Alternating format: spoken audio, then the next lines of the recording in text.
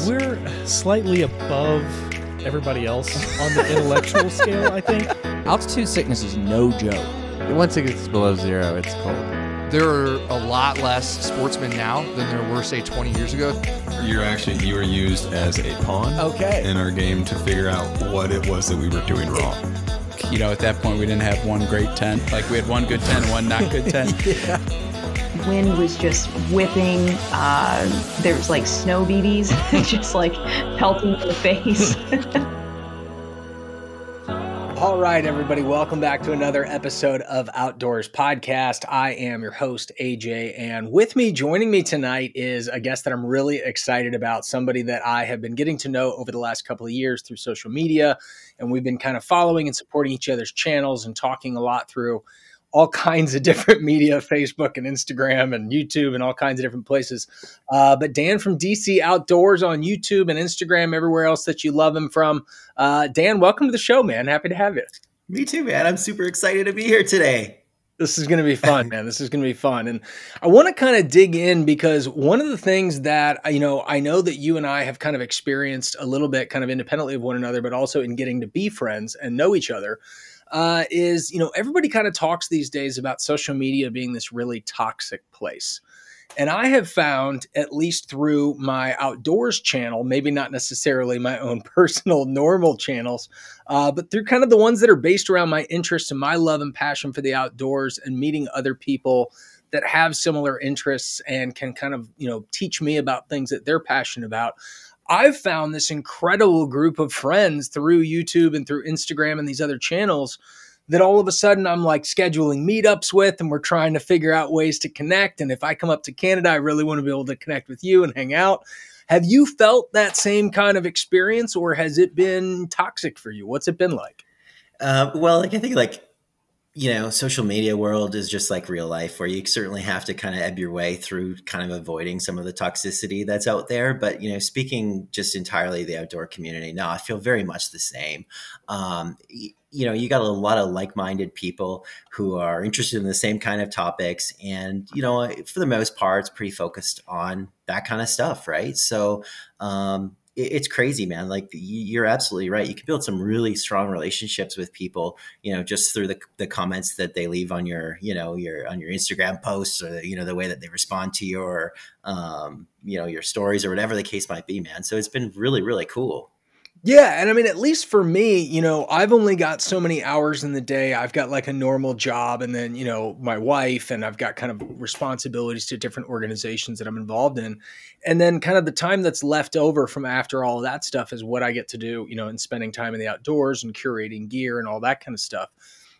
Have you basically been able to, kind of live out some of the hobbies that maybe you don't necessarily have time to kind of fully dive into by following other channels? Like for me, I don't have a lot of access to ice fishing water here in, the Midwest part of the center of the country. There's not a ton of lakes in this area that just like really freeze over with the kind of freeze that you would need to go out and do that. You guys have tons of access to that kind of stuff. And I get to basically sit in my warm living room and watch you and your kids freeze on, freezing cold waters and really cool lakes. Have you found that it kind of broadens your interest in topics that maybe you didn't think you'd explore before?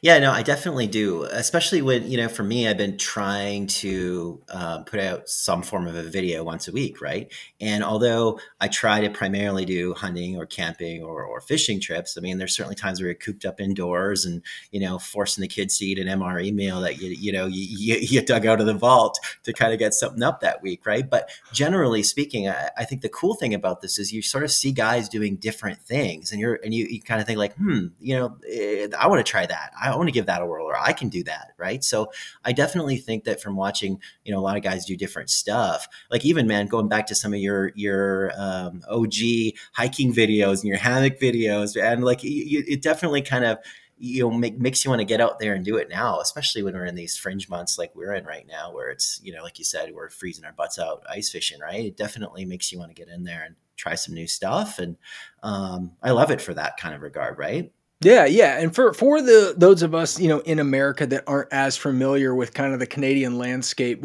give me a basic rundown of what part of Canada that you really kind of live and have spent the majority of your life? And then kind of what's the circumference of area that you'll typically cover to go out and experience that wilderness and get into some of the crown land and some of the other kind of access that you guys have, which is really incredible. Kind of give, us Americans that may not be as familiar with the Canadian landscape, we're dumb and don't really look at anything beyond our own borders. So give, the listeners out there that may be more from America, kind of the general rundown on where you're from. Sure, man. Sure. So I'm from Edmonton, Alberta, Canada. So I guess the gist of it is, we're a west province, so we're bordered to our west by the Rocky Mountains, right? So really, we're like a 2-hour-long drive to get to the mountains.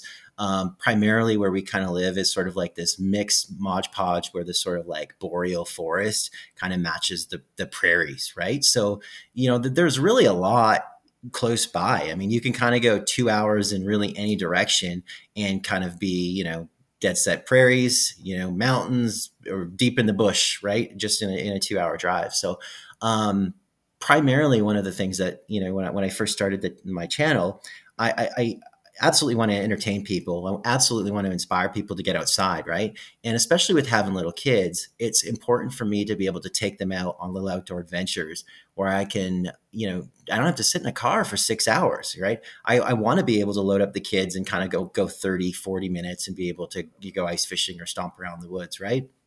And, we are pretty blessed to have some access to, a lot of little sections of some crown land or sort of public access land close by. Or, if you want to push it maybe an hour and a half, you can absolutely just go. Right. So, yeah. Pretty lucky in that regard for sure. That's awesome. And did you grow up doing a lot of the stuff that you do on your channel, or is this stuff that you've kind of discovered in your adult years and are just like really diving into and kind of learning alongside your kids? Or is this something you got like a deep background in?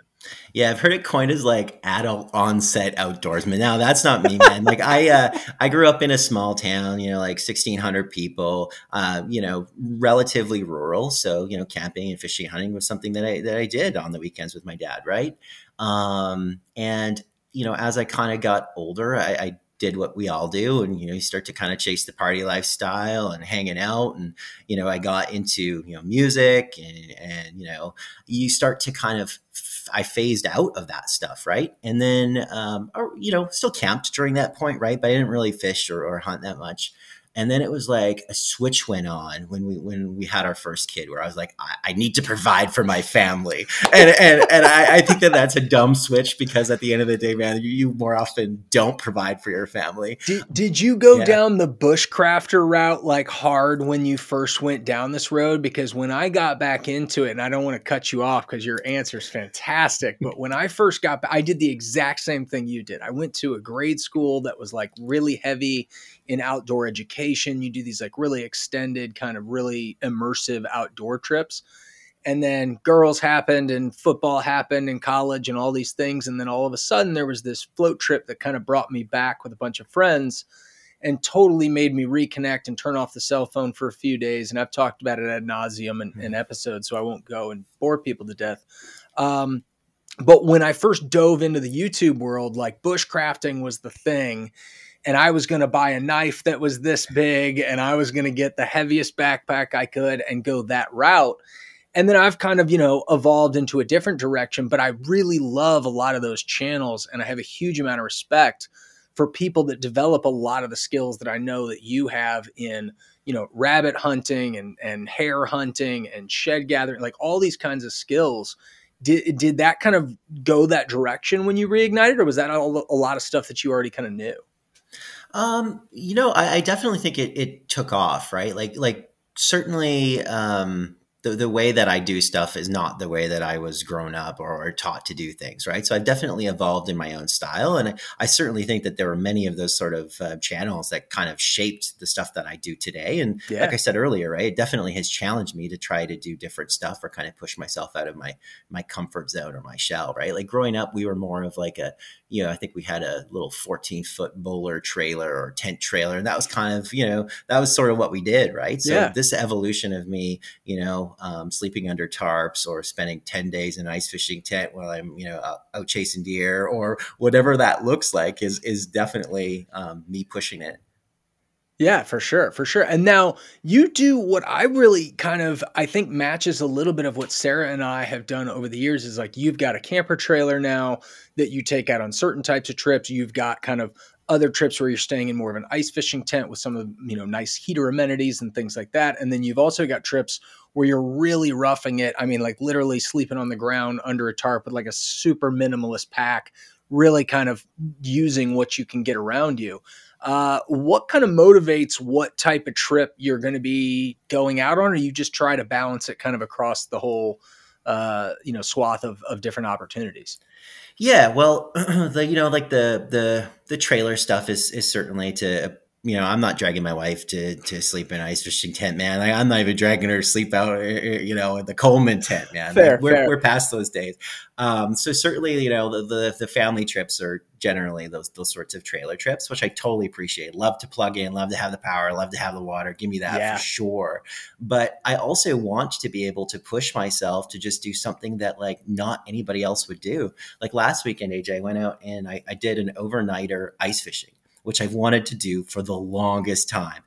Drag my sled, drag my tent, drag my cot, set up a tent at 6:00 at night, sleep overnight on the ice while it's heaving and cracking. And it was awesome. But it's just something that, I wanted to do it for me because it's a challenge. It's personally something that is a little bit out there. And I kind of want to be able to tell people I did this and sort of just like see what they say.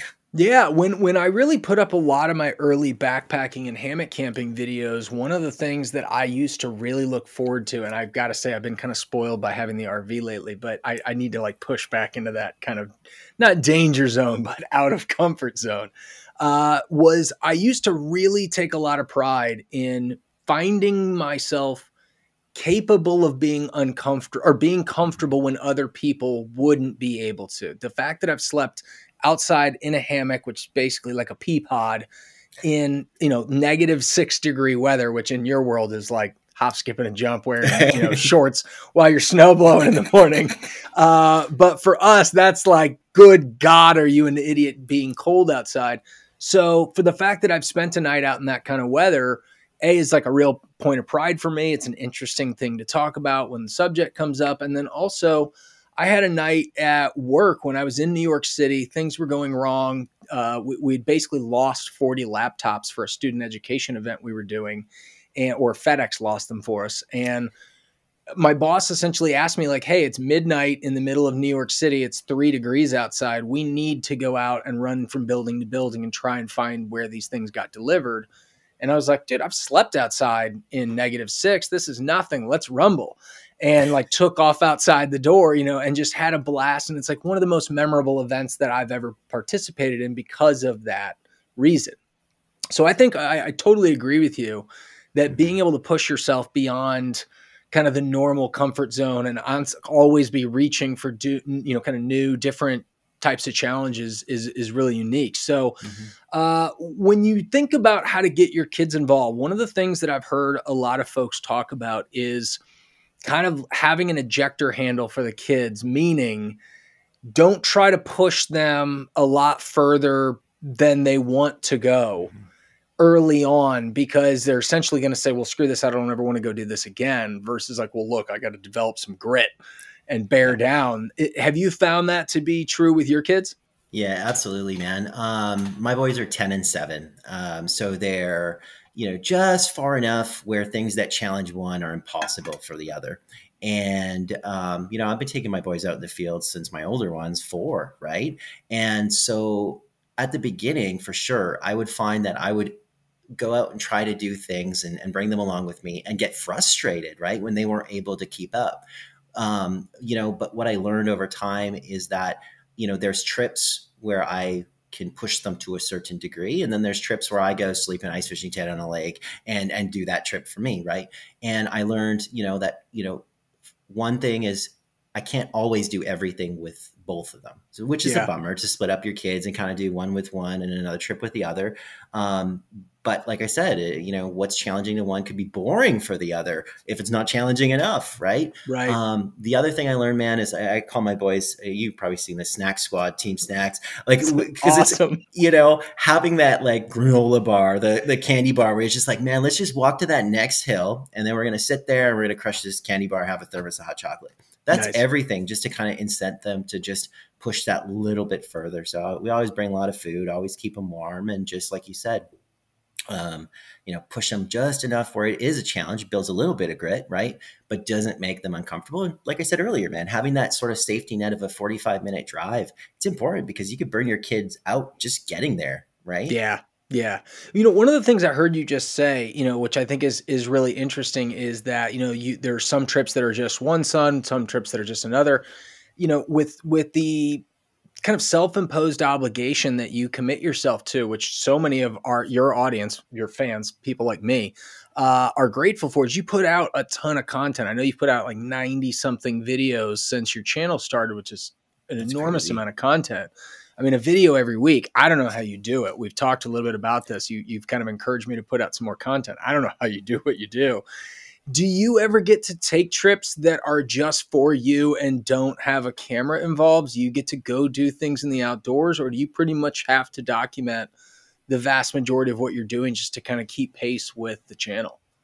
Yeah, that's the truth, man. Like I really do. Cause like if I'm going out there, I'm going out there for me for sure. But I am going out there with a camera in tow, right? So that's the truth. It does make it a little difficult. It makes it also difficult when you're going out with other people that might not really understand what you're trying to do. So when you plant that camera and then you walk away from it and they go back and grab the camera again and cobble that all together to a video, to you and I, that seems normal. But to other people, God, do we speak the same language? Yeah. And so I feel like I subject, especially like my kids got an understanding of what's going on now. I think it's, it's a bit weird to some of those people around, but to your earlier point, to put out a video a week, it definitely is something where you're kind of like, bringing the camera with you. I love when I can get a video or two ahead. Like I think right now, like I'm one ahead, which is awesome because I think it's going to get pretty cold this coming weekend. So this might just be like a hunker down and hang out indoors kind of weekend. So it's nice to have something in the hopper.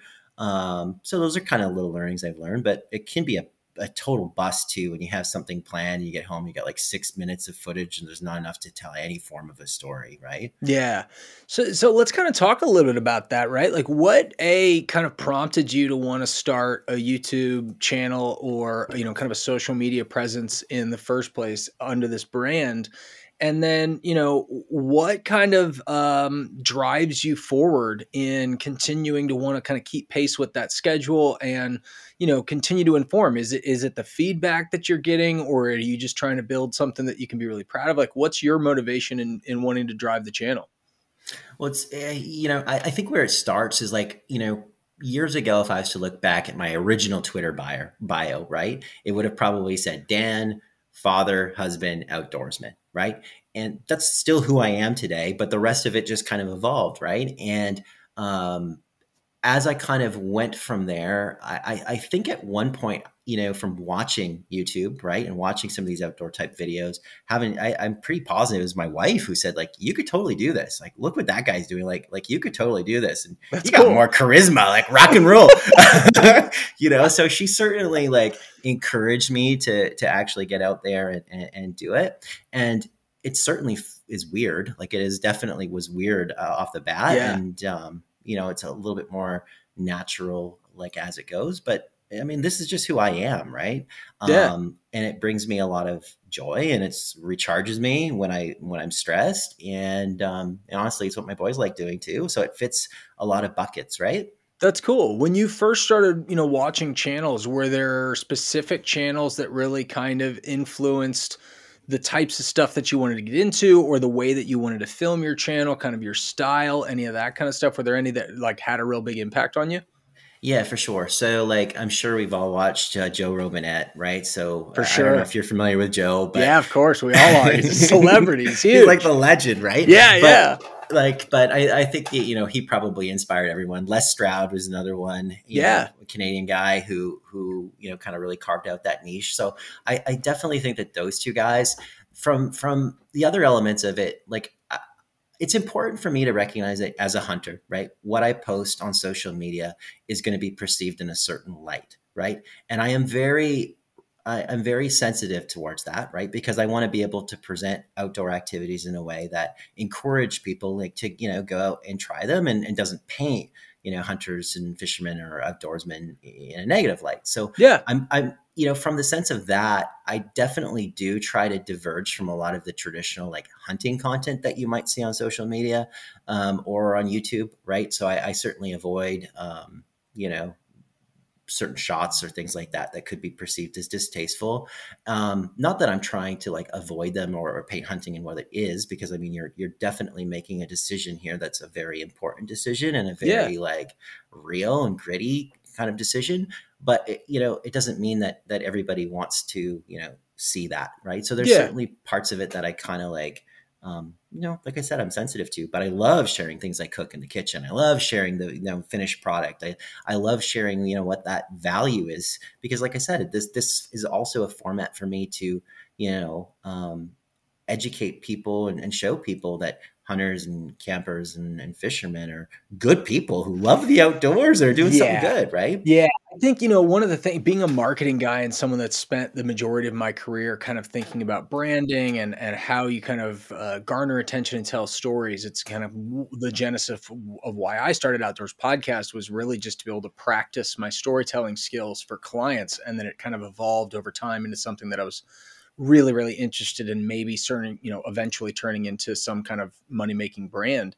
And, when I first started out, I was really noticing that hunters spend, or at least what we see in the media is such an inaccurate portrayal of how much time you spend in the outdoors, observing, curating, maintaining and fostering great environment for the resource that's there, and how very, very little time is actually spent killing or harvesting an animal, right? Mm-hmm. It's an infinitesimally small amount. And my neighbor, who's been a really great kind of mentor and a really great educator for me, Richie, he's also been on the podcast, has really kind of guided me through kind of with baby steps, what he goes out and does. And he's taken me out to walk land and to kind of scout public land and to set up stands and to do things that, you can do. And what are the different signs that you'd look for and all kinds of really great information. And he's offered to take me on bird hunts. And, he's let me borrow shotguns to go shoot trap with friends when I haven't had one. And he's just been really, really great in helping me understand how much time he spends running his dogs, looking at land, scouting, all of these things. And it really put into perspective, like, oh man, you're just this unbelievably dedicated outdoorsman that very rarely and seldomly ends up harvesting an animal and putting, for most people, the same amount of food on the table as they would go purchase, right? And I understand from someone that doesn't eat any meat, the argument. I get that. For those that do eat meat, but still have an issue with hunting, that's a whole nother conversation. But I really appreciate, Dan, that you do kind of curate what you show, and it's not about most oftentimes the harvest at all about the animal. And it's how you make sure you're responsible with that animal, what you've done with the resource, and that you're making sure that it turns into something that's really, incredible for your family. Where did your love for cooking and for food come? Because man, it's a big part of your channel, and it's something that my buddy Frank and I both really appreciate. I know a lot of your channel really love a lot of the cooking stuff and the MRE, reviews that you do. Where did your passion for food and cooking come from? Well, let's also first just clarify that MRE should barely be classified as food, right? And you're the one putting yourself through it, man. So that's on you. But I appreciate it. I really enjoy those parts. That part of your channel, I think, is really clever. I think it was really smart. And I get a lot of entertainment out of it. But I mean, going beyond that, you've done some really great recipes with some really kind of in-depth cooking techniques. Where did that stuff come from? Yeah, again, I think that as we grow up, AJ, we kind of like part of what we grew up, we do as we were told. Part of as we grow up, we do as we want to do differently because of how we grew up, right? And I wouldn't say, like, I grew up in a hamburger helper kind of household, and that's certainly on the menu many nights, and I'm not posting pictures of it. But that being said, right, like I have come to appreciate that that this is again an animal that I harvest. I want to treat it well. I want to do it justice for when I cook it, and it is like a treat, right? If I think the last year I harvest, let's say average deer gets you 50, 60 pounds, something like that, in terms of like finished, processed, table ready meat. That's 50 meals, let's call it. Those meals got to be special, right? And I've definitely butchered some stuff before that's just terrible and horrible, and you just kind of learn over time like how you want to treat this stuff. I remember I made a venison bone-in chop, right? Which sounds great, but not when it's harvested from a bush buck that's probably 7 years old, and you just threw it on the barbecue, grilled it till it was incinerated, right? So you kind of just learn as you go on how to make this stuff. So it's fun to try new stuff too, right? It's fun to kind of scour around and kind of think outside the box and kind of come up with something a little bit different, right? Yeah, absolutely. Absolutely. Are there preparations that you're kind of thinking about for down the road that you still haven't tried that, you really kind of have in the barrel, or are you kind of doing it more on a real time basis of like, hey, I've got this thing, let's go out and find a recipe and then we'll kind of move on from there? Yeah, more so like that for sure. I mean, there's things that I've learned that are like staples that I can kind of recycle. Like, for example, I do a lot of butchering myself, like provided that it's during the hunting season and I have the time to actually process it. And I don't just want to get back out in the field again. I enjoy the process of cutting and wrapping, getting the meat ready. For anybody that's done that before, or cooked even like this, the cut of any animal, like a shank, for example, absolutely brutal. Most hunters, historically, I used to just bone that out. It would be so painful to try to turn it into a hamburger. It would be terrible. I just learned over time that like this cut of meat, like if you just cook it slow, just falls apart. And we've just learned that you could use it in just so many different things, like tacos, or shred it and do pulled pork sandwiches, or we've thrown it in pasta or make like chili. And so there's like these little kind of core things that you just kind of learn that you can use the same sort of method with different kind of ways of cooking and make so many different things out of it, right? Gotcha. Well, I know you kind of enjoy gear in many of the same ways that I do. You kind of like to experiment with different setups and kind of try different things. What kind of informs your gear philosophy? Do you have kind of an approach when it comes to looking for and acquiring gear? Do you try to, get a lot of stuff and then sell it off? What's your kind of vibe when it comes to your gear acquisition? And are there kind of areas that you bucket it into? And then on top of that, what kind of are some of your favorite pieces that you've acquired over the years that you just, are really proud of or have really been, fond of? Lots of questions there. Yeah, no, I know that you love talking gear, right? So I guess my philosophy around gear. So I have a lot of hobbies. So I'll start there. So by being interested in camping and hunting and fishing and lots of different variations of those sorts of things, cost is certainly like a measure that I absolutely consider, right? So I know in principle, you're probably better just to buy the good thing and do the right thing and put the money in something that's you're gonna enjoy forever and ever and love.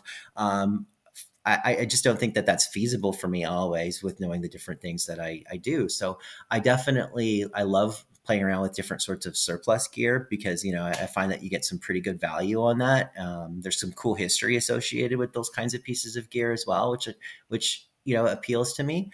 I buy a lot of things just used, right? So thank you, Facebook Marketplace, and somebody who's, going through a divorce and their wife's selling it. Like, I love that stuff. Like, let me jump in on that. Right. So, I'm definitely sensitive to those sorts of things, but if there's something that I want or whatever, then, make those concessions as you go. But man, the list of things I want to replace and upgrade is like never ending. Like, I want to be able to get a hot tent, sleeping in an ice fishing tent during hunting season was an experience. I want to get a nice hot tent, I need to upgrade my ice fishing tent. There's certainly things that I want to do too. Right. Yeah. How difficult is it to prioritize? because for me, I'm kind of in the same camp, right? Like I like to go backpacking. I like to go fly fishing. I'm into kind of another few number of different outdoor hobbies. We have an RV, which is a whole thing. But then there's also like the camera gear technology, recording of podcasts kind of thing. There's lights in the room and all that kind of stuff. What kind of, technology do you typically use when you're out filming, and how much are you playing with that stuff? Or do you tend to kind of find something that you like and then just drive it into the ground until it's dead and then go fix it when it's done? Cause I've kind of lived in both of those camps. Yeah. So I'm curious. Yeah, that's the hobbies on top of a hobby thing, right? Because you're getting into these, like you said, filming, or for me, there's like game processing and like all these other elements of hobbies on top of hobbies. But yeah, as you kind of talk filming, like I'm running pretty like lean, to be honest. Like I again bought a secondhand, I think it's like a little Canon shot, something. I don't even know what it is. That's how much of a techno nerd I am on that. But it fits in my pocket. The biggest challenge is it's older and the battery's just like in this kind of temperature, the batteries just die so quickly, right? So take some shots as well off my phone, which does pretty good, giving me some supplementary stuff if I need that. But yeah, definitely I want to upgrade and go the route of GoPro. I feel like that's kind of with what you got to do in this with this kind of hobby. So definitely want to upgrade some stuff there. But again, I'm not afraid to just wait around for the deal, and this is a hobby for me, right? So I'm not going to go all in on this stuff, right? Yeah. If you saw all of a sudden, if something happened, I mean, I've seen channels that literally have one video go. So I have a friend from my cybersecurity career, and she has a channel in the sailing world. Her and her husband eventually want to retire and live on a sailboat and kind of travel the world. And they did a video about how to fix a hole in the gel coat of your sailboat. And I'm not kidding you, Dan. I think they had like a few hundred subscribers, maybe a couple thousand, if that. And this video got into the algorithm, and it's got like 880,000 views. Wow. It got picked up for an infomercial. They've licensed it for the part of the product for the company that they use in their video. And literally they went to bed one night, like uploaded a video, went to bed one night, and like the next morning it was like 10,000 views, and then it just went like and just took off. And all of a sudden their channel, like they don't have hundreds of thousands of subscribers or anything, but like it's really made the reality of potentially having like a career out of this channel a thing. If something were to happen and all of a sudden, or even just over the next 4, 5, 6 years, your channel continues slowly grew, if it got to the point where it was big enough and that could sustain, a living, is that something that you'd want to do professionally? Or is it something that you just kind of always view as something that you'll do kind of on the side and as a hobby? No, I think that's a pie in the sky goal, right? Like at the end of the day, I would say that would be awesome, man. For now, today, it would be nice to have YouTube write me a check for a tank of gas. Like that would be tank of gas, 1 tank a year, man. That would be great. So yeah, we'll start with those slow, the slow burn goals. But I think that would be awesome if a guy could do what you love to do and spend time outdoors, take this camera along with you, and put out some content that people are loving that much, where it could be your bread and butter. I think that would be awesome. Yeah. I mean, I had one of the videos on my channel. I won't, kind of disclose which one it is just yet, but one of the videos on my channel is about a day at, a park in Missouri, and talked to some of the folks at that park. They said, "Hey, we'd love to have you come down and shoot some content about the park." I said, "Yeah, I'd love to do that." And, I said, "Hey, do you guys," just being the sales guy I am, said, "Do you have any budget for a project like this?" And they said, "Well, what did you have in mind?" And I literally said, "You know what? I don't want to pay for my own gas, and I don't want to pay for my own food while I'm there. So if you guys can write me a check for like $200, I'm happy." And they did. Like it was somewhere in that range, maybe $250. But I didn't have to come out of pocket and, fill my RV tank with gas. And I didn't have to, come out of pocket to go out and buy some food for the people that were coming with me. And it just made the whole trip so much fun because I was like, I'm a professional filmmaker. And it was such a cool thing. And like you said, like, write me a check for a tank of gas. I'm a happy guy. So I'm in that boat with you completely. And I always really remind my friends, like, celebrate the little victories, the one kind comment from someone that says, hey, this video was really cool. I really appreciated your take on this or your review of this. It helped me go make an informed buying decision. Those little tiny things go such a long way for me. I've just been blown away by the kindness of so many people and the kind of support that I've gotten and this little network of friends that I've built. And I know you and Frank are now following each other and having fun and talking. And that to me is so exciting. But yeah, I'm in the same boat as you. It's like, I'm just having a ton of fun with it. If it builds into something that could sustain and I could, really just kind of get paid to go out and have fun and make great content for people and show off really cool stories, like that would be great. That would be a lot of fun. I'm kind of steering it in kind of the direction of just making sure I'm really good at telling stories and building, that kind of content. When you go out to shoot and to do one of your outdoor kind of adventures, right? Do you have like a pretty clear idea in mind of what story you're trying to capture when you go out, or are you just kind of filming sporadically and hoping that you'll have something when you get back? Because that's kind of the world I've lived in the majority of my channel's career for the last 5 or so years. And I've seen some people that go out with scripts. I've seen some people that like have a pretty defined storyboard in their head of what they want to shoot. What's your style when you go out and, kind of start your shooting for the trip? Yeah. So I don't know. Personally, like with this kind of stuff, I can't really make a script, right? Because you just really never know what's going to happen. I mean, you'd love that to be the day that you packed the camera around or you saw the biggest buck of your life or caught the biggest fish or whatever. But, like you said, you spend more time not catching and more time not harvesting than you do otherwise, right? So for me anyways, the first thing I plan around is the weather, right? So I'm looking ahead, I'm checking out the forecast. I wouldn't say I'm a fair weather guy by any stretch, but I'm also, I also know my limits, right? So, planning ahead a little bit, kind of getting a game plan about what activities I want to do. Is it something I can bring one of the boys along? Is it both boys? Is it just me hanging out? From there, I've kind of developed a little bit. Well, I've developed a script, like in terms of opening and closing off the video. I know where things are going to go. I'm trying to muck around a little with kind of figuring out like what's a good length. Where am I losing people? Kind of looking at some of those analytics that YouTube can serve us, to make some informed decisions. But beyond that, I really don't have much else in terms of plans. It's just kind of where the day takes you. And, sometimes that's, exciting. Sometimes it's not, but I feel like, I've kind of developed a community that for some reason or not another continues to sort of watch and comment and support me, even if the video, maybe isn't the most exciting in the world, but it's kind of nice. I think though that just as much as I look for those names in the comments, right? Because you see those people that kind of comment in and out that have been with you a while. Yeah. I think that they look for the video. They look to see what Dan's doing, right? So it's cool big that time. Way. Yeah, big time. I think, one of the guys that I follow in fly fishing that I think a ton of people are following. I mean, I'm not unique in any way. He's probably the biggest channel in fly fishing right now is this guy.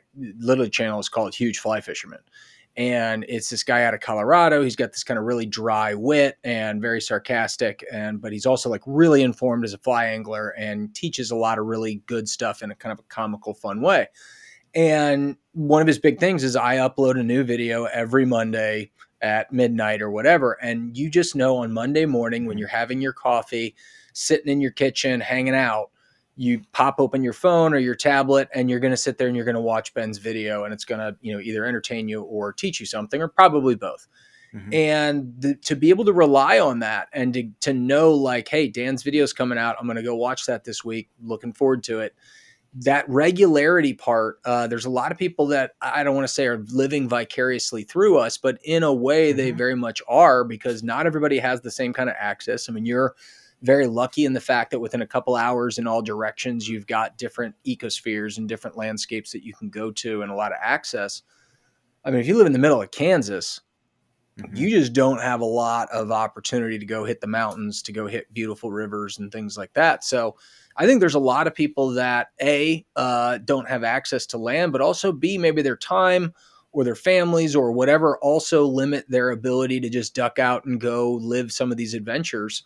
And they just want to be able to kind of get a peek into what that life is like. Maybe they're, trying to figure out which direction they want to go. When it comes to those outdoor hobbies, are there any that have kind of eluded you that you wish you had more time or, as we all wish, more money to kind of dive deeper into that you haven't had a chance? Or are you kind of feeling really comfortable in kind of your window where you're at now? Yeah. Well, I'm proud with the amount, like I've done a lot of ice fishing this year, which is awesome. And, having the channel and kind of encouraging me to do it has been great. So that's been fun. Get out and do a lot of hunting. I'm really excited. Like the fly fishing stuff that I've seen, you and Frankie kind of do is definitely appealing to me. I think he actually bumped me a message like, when are we going to get a fly rod in your hand? Right? Yeah, so dude. I think that's one thing that kind of always appeals to me because it's always you go out to these, especially here, we got a lot of trout, it's like stocked lakes, right? Where the Alberta government or kind of conservation groups will, stock these ponds regularly. Yeah, I've seen your video on that. It was really cool. Yeah. So, but it's funny, you go there and I'm the dude, with the casting rod, throwing power bait in the lake. And then there's nothing wrong with it. Suave dude rolls up in his hip waders and his little fly rod. And he's just like out fishing you 7-1, right? Yeah. There's something so cool about that. It is, it's kind of a part of my story is Sarah and I started fishing on gear, spinning power bait, treble hooks, the whole thing with her dad, my stepfather now. And father-in-law, sorry about that.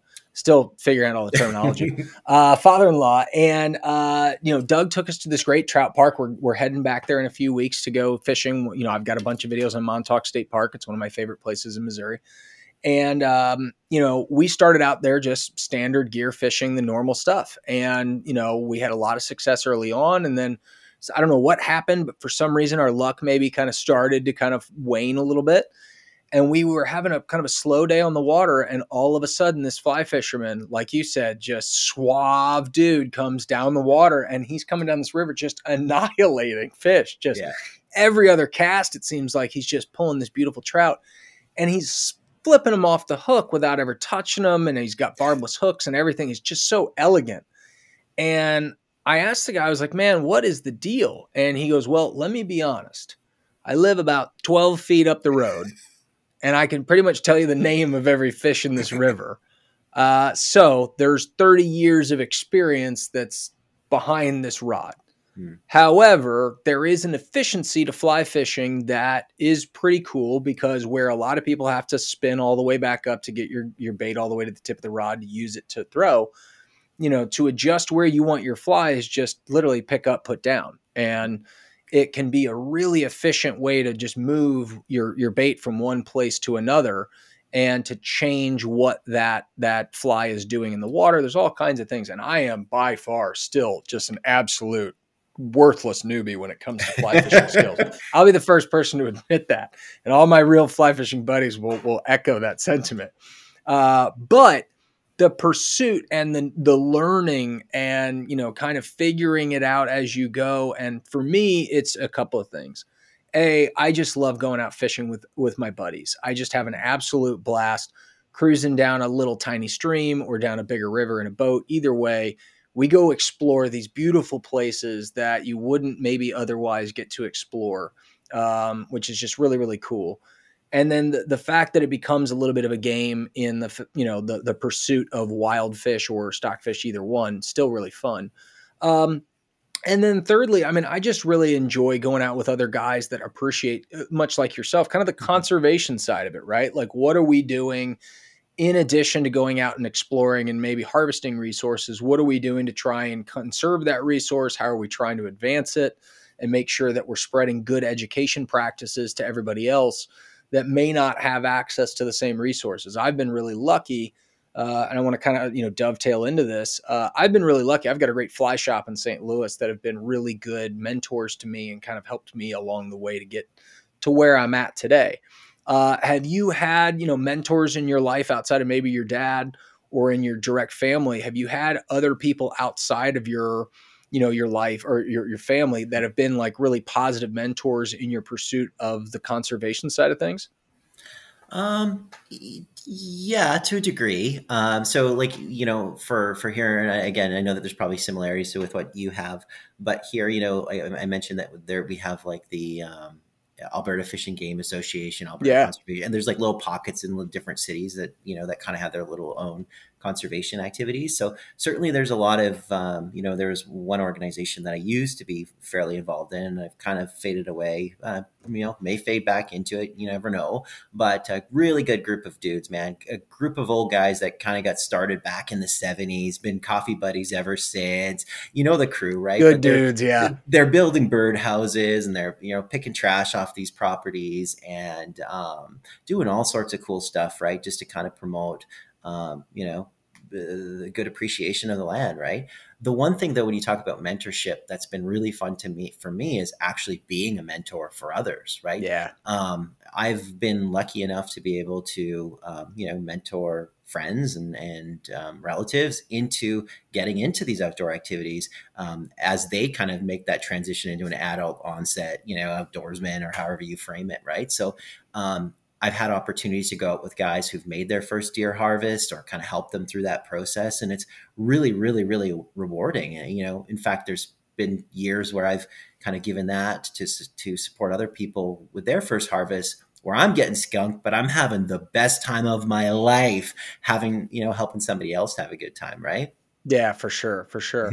Are there any kind of retailers in the area that you kind of really lean into and, kind of really enjoy as far as your gear stuff and or kind of learning about some of this stuff?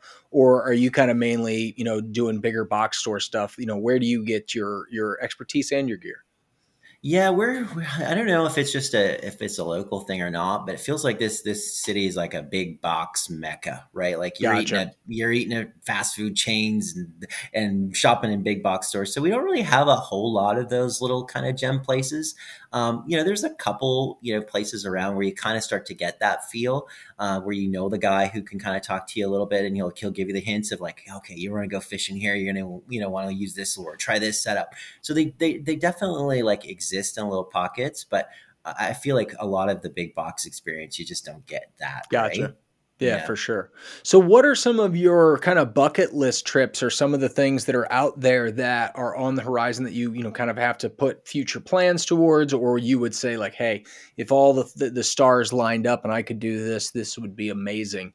Do you have any destinations or trips or parks or anything that, you'd really love to do? Well, we kind of keep tossing in the back of our brain, like about, taking the trailer down across the border, going into Montana or doing something like that. So I think that would be really awesome. Like you even do as a family trip. Even if we didn't take the trailer down, I don't know how difficult it is to kind of take that kind of gear across the border. But even if we just did a cabin or something across stateside, I think that would be a lot of fun. I would love to go on like an extended hunting trip for like, elk or something like that kind of puts you, out, living on your backpack and kind of experiencing something a little longer. Even when I did the ice fishing trip last weekend, I thought to myself, like, that would be really cool to kind of string together even like a multi-day trip like that, where I'm like fishing one spot, dragging all my shit, to another little bay, try to do something like that for a couple days would be kind of fun just on foot, I'm self-propelled, right? I'm not rolling with a quad. I'm not rolling with an ATV. So I really love the idea of packing in your stuff on your back or dragging it behind you in a sled. Like I like that kind of, manual horsepower kind of trip. That really appeals to me. Yeah, I think, for a while, I've really kind of been leaning into the RV thing, and we drag our Jeep around, and so we can pretty much get most of the places that we would want to go. We probably push our RV further than we should back into some of the gravel roads and rutty ditches and places that we go. But so far, the old girl has taken really, really good care of us and not created any major catastrophes. So keep your fingers crossed. Old Doris takes us all the way across the country. I think we were doing our mileage check the other day, and we were somewhere around like 7,500 miles for this trip that we've got coming up. We're going to go through like 11 states across the Western United States and curlicue up through Montana and down into Wyoming and across Idaho and, the coast of Oregon and all this kind of fun stuff. And I have kind of lost my, I don't want to say I've lost my passion because I really want to do it, but for some reason I just haven't been prioritizing time towards backpacking and just the slow kind of methodical covering of miles on foot. And one of the things that I just really have a great appreciation for in the bigger backpacking trips, some of the stuff that Sarah and I have done out in Colorado or in California at Yosemite National Park, is you don't really realize how far your own feet can take you until you do it. And then all of a sudden you look back over 10 miles and some pretty serious landscape or some pretty serious terrain. And you go like, oh my God, I started way over there earlier this morning. And somehow over all those ravines and, it kind of, you just forget that you covered all that ground as you're just 1 foot in front of the other. I'm really, really guilty about, and I heard some really interesting perspective the other day from a guy that guides in, I want to say Yellowstone National Park in Wyoming. And he does horse trips into the back country. And then they set up these really pretty camps and you can fly fish for days and blah, blah, blah. And he said, the cool part about going on a horse is that a lot of times when you're hiking, you got to look at what you're stepping on. And so you don't really get to see what you're walking through because most of the time you're kind of looking pretty much down. Right. And he goes, when you're on a horse, they get to look at the ground and you get to look around. And I was like, oh, that's kind of a cool perspective. I never really thought about it that way. They'll get you where you need to go. They're walking in the line, as long as you don't make any major mistakes, they'll get you there.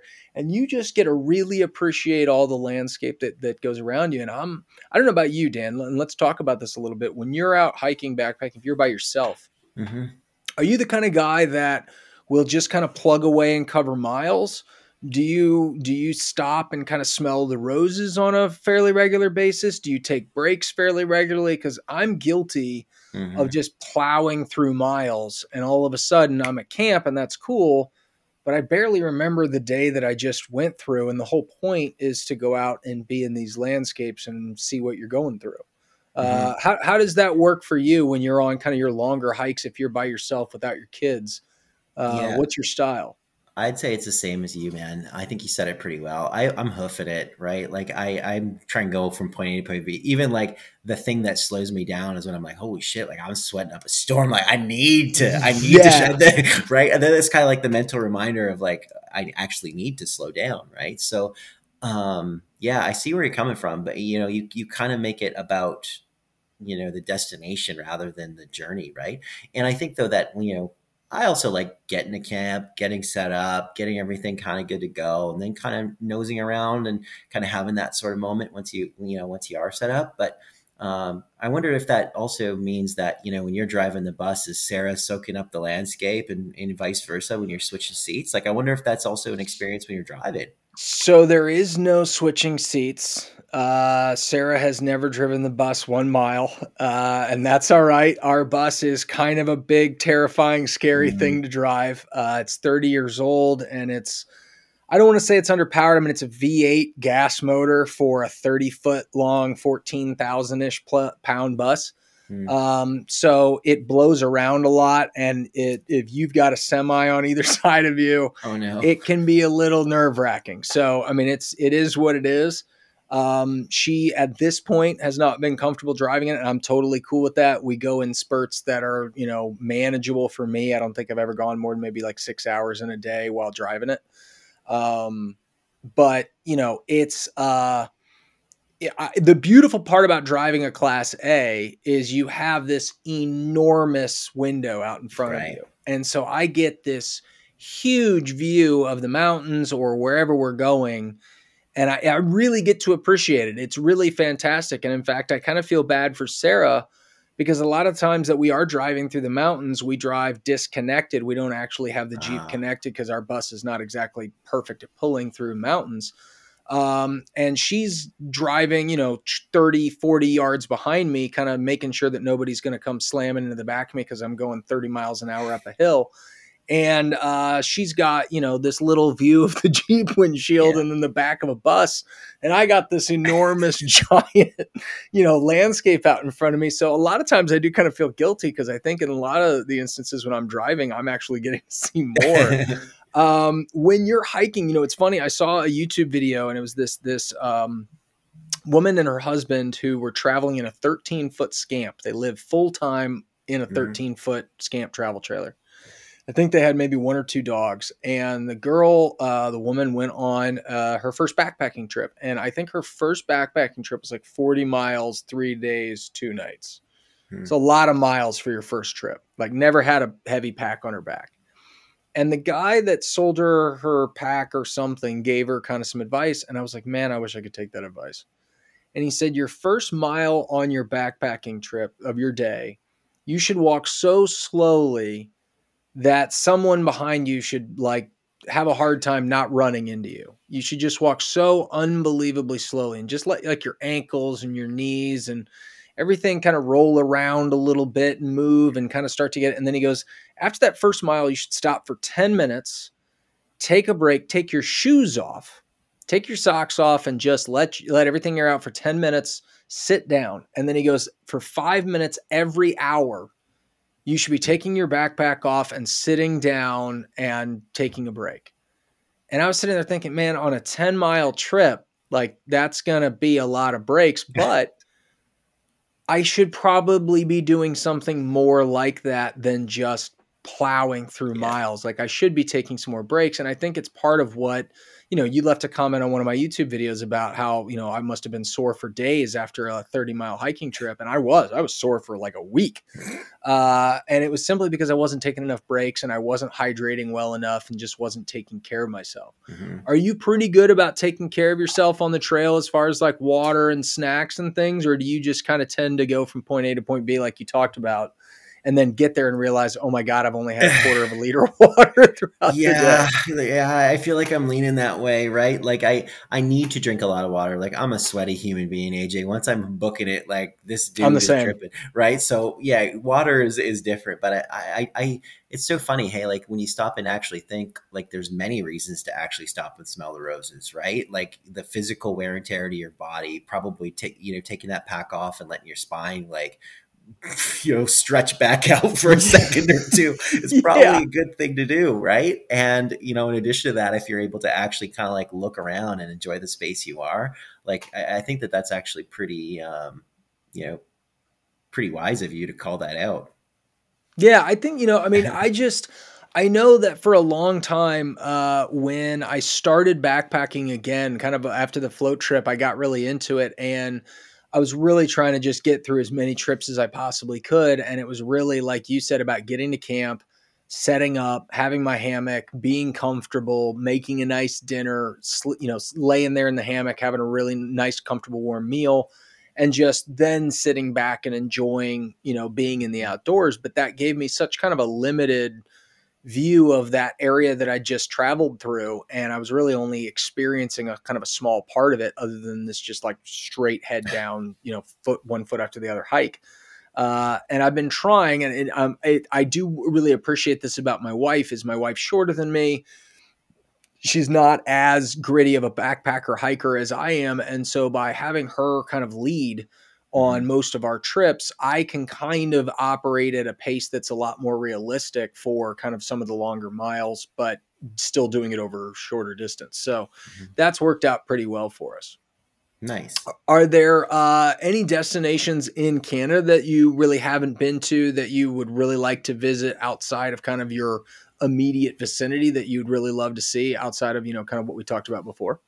Yeah, for sure.